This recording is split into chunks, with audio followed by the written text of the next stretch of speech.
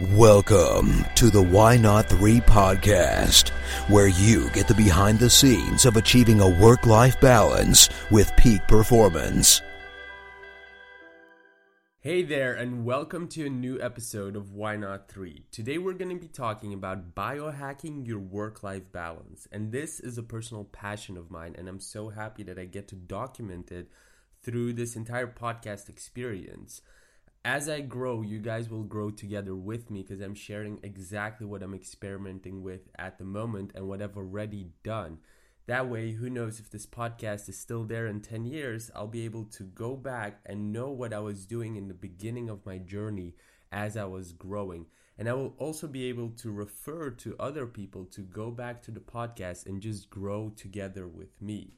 So let's just fly right into it. And tip number 1 that I have is very common actually in the biohacking community and the longevity community is do blood tests for at least the first 2 years regularly. I started doing blood tests regularly when I changed my diet into the Bulletproof diet. The Bulletproof diet at the time when I discovered it wasn't so controversial. Dave Asprey wasn't so big yet.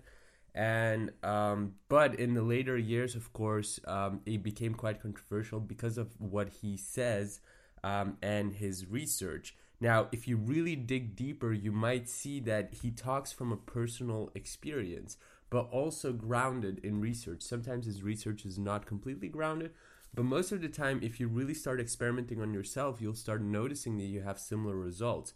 And even sometimes you'll start noticing that you have different results. And that's the whole concept of biohacking. And that's where I actually do follow Dave Asprey and people like Tim Ferriss and Mark Sisson and so on, which is if you're a true biohacker, you're not going to just take exactly what some guy at the Bulletproof Diet is saying. You're going to take that information and you're going to experiment with it.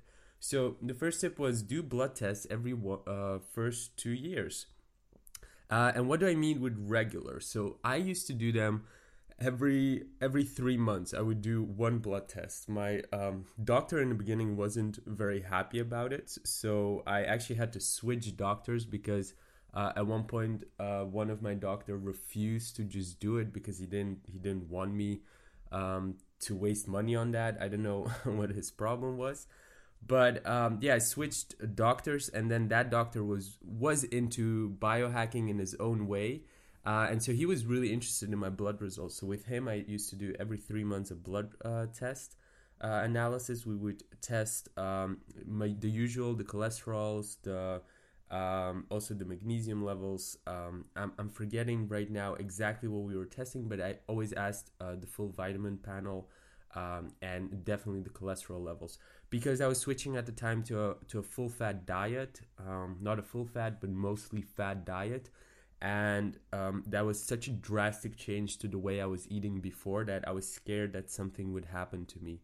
But as my blood results started showing, right after, I started the diet, and I think the blood test right after, which was a couple of months after, already showed that a drastic change. So I used to have bad cholesterol.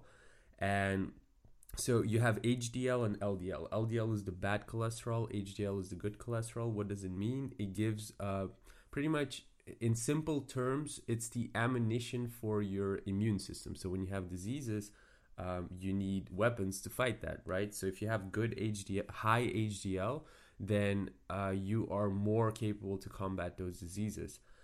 The LDL, the one, if that one is very high, that means that that's the bad cholesterol that's advertised everywhere. That's in very, very simple terms. I would highly advise you to actually research the actual definitions of that, because I'm just not going to go too deep into cholesterol in this episode, maybe in the next one.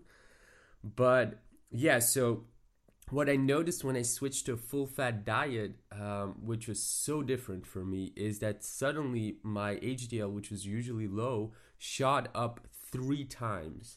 It was, as an average, a little bit lower, and suddenly it was 3 times as high as an average person. And my LDL, which was usually a little bit above average, suddenly shot down completely, and it kind of explained why I had so much energy and why I felt so much fitter. So blood tests are very important to do regular. I wouldn't advise to do it yearly just because you wouldn't see what happens when you introduce new variables into your diet. Then after, of course, 2 years, you might understand, of course, at that point what's influencing what in your body, because 2 years is pretty much enough to experiment with diet. And then I'm a bit more loose these days with blood testing. I kind of experimented with most of the stuff that Tim Ferriss, not all of it, but most of the stuff that's dangerous, I experimented with it. So I kind of go on a hunch of what I feel at this point, and if I'm really not completely aware of what this new experiment will do with me, then I do a blood test. But in the beginning, I would definitely advise every 3 months. Because this will be your best biohack. It will tell you exactly, without lies, what is good and what is bad for you. And every time you introduce a variable, a new food, a new supplement or something, you will know right away before it gets dangerous. Then tip number 2 is use data to compensate with supplements. So how did I discover that I had a magnesium deficiency? It was because of those blood tests. No matter how I changed my diet, my magnesium got a little bit higher, but it was always a little bit below average on most days. Sometimes I got it on an average point, but it never got that high. So I started supplementing with magnesium, and suddenly my sleep became so much better.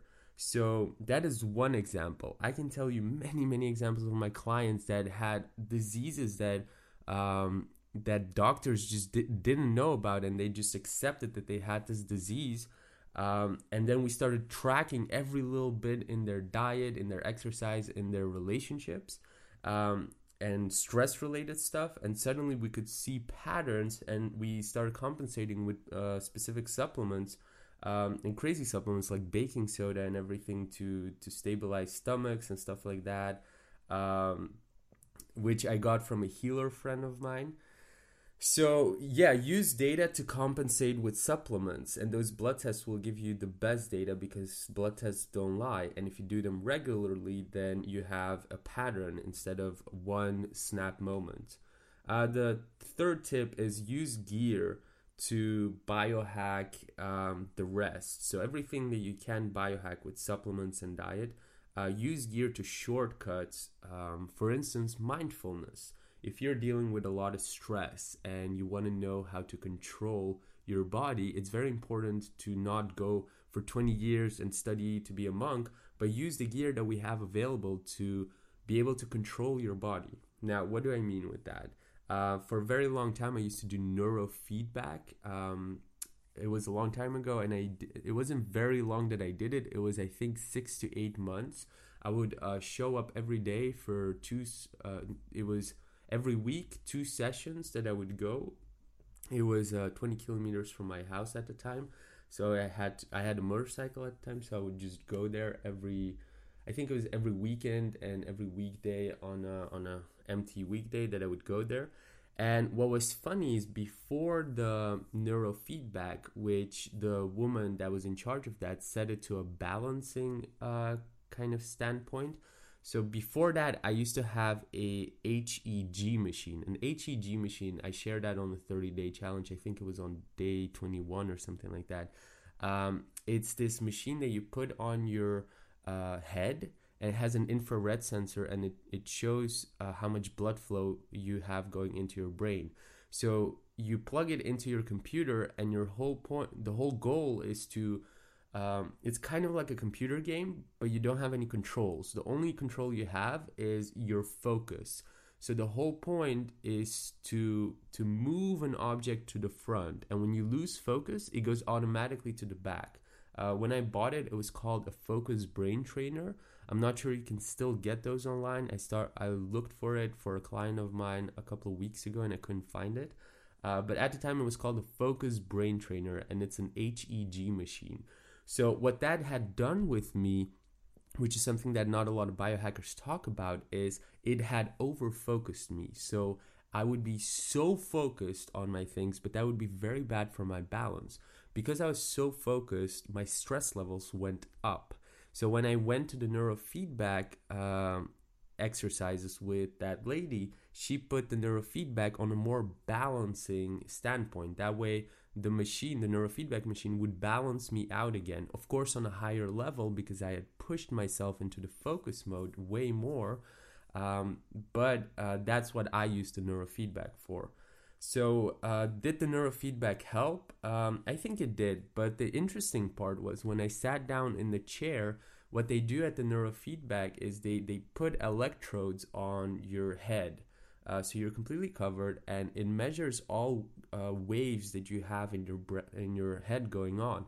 And there's a screen right in front of you, and you can literally see your brain as it moves.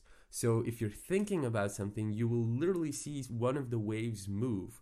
And it was so funny. And what I did is I took the focus that I had learned from that HEG machine, and I started focusing really hard on the screen, and you could literally see every wave move really hard and really fast, which is really funny. And the lady even said that she had never seen somebody control the neurofeedback machine. And I can give you a lot of stories. I always bring up the heart math, how you can control stress and fight or flight instinct. Even yesterday, I was lying around and my heart was beating really fast. And then I did, at this point, I don't need the heart math machine. I've learned how to control my heart on my own. So I just do a certain breathing exercise where I listen to my heart, and suddenly it slows down.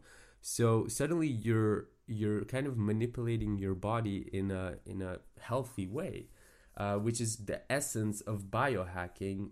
And in my example, biohacking your work-life balance. Because if you overdo it, like I used to do with the HEG machine, then you're going to be way out of balance because you've manipulated it way too far. And then you have other machines like the neurofeedback that balance you out again. So that, in essence, is the episode for today, biohacking your work-life balance. I hope you enjoyed it. I have way more that I share on the 30-day challenge. The 3 things that I shared today was do blood tests, especially in the first 2 years of your biohacking journey when you're experimenting with everything. Do it every 3 months. Yearly is not enough to have consistent data. Just because if you're playing with a lot of variables, you will not know what influences the blood tests. So then the second one was use that data to compensate with specific supplements, like I did with magnesium. I know others did with krill oil, which helped them as well. And then the third thing is use gear like the neurofeedback machine, but that's a very expensive one, or the HEG machine, or even very simple, the heart math, which isn't very expensive, and I advise to everybody to have that, especially if you're dealing with stress. Again, I'm not affiliated to any of those things. At the time when I was burning out, these were the devices that have really, really helped me, and that's what I'm sharing here today.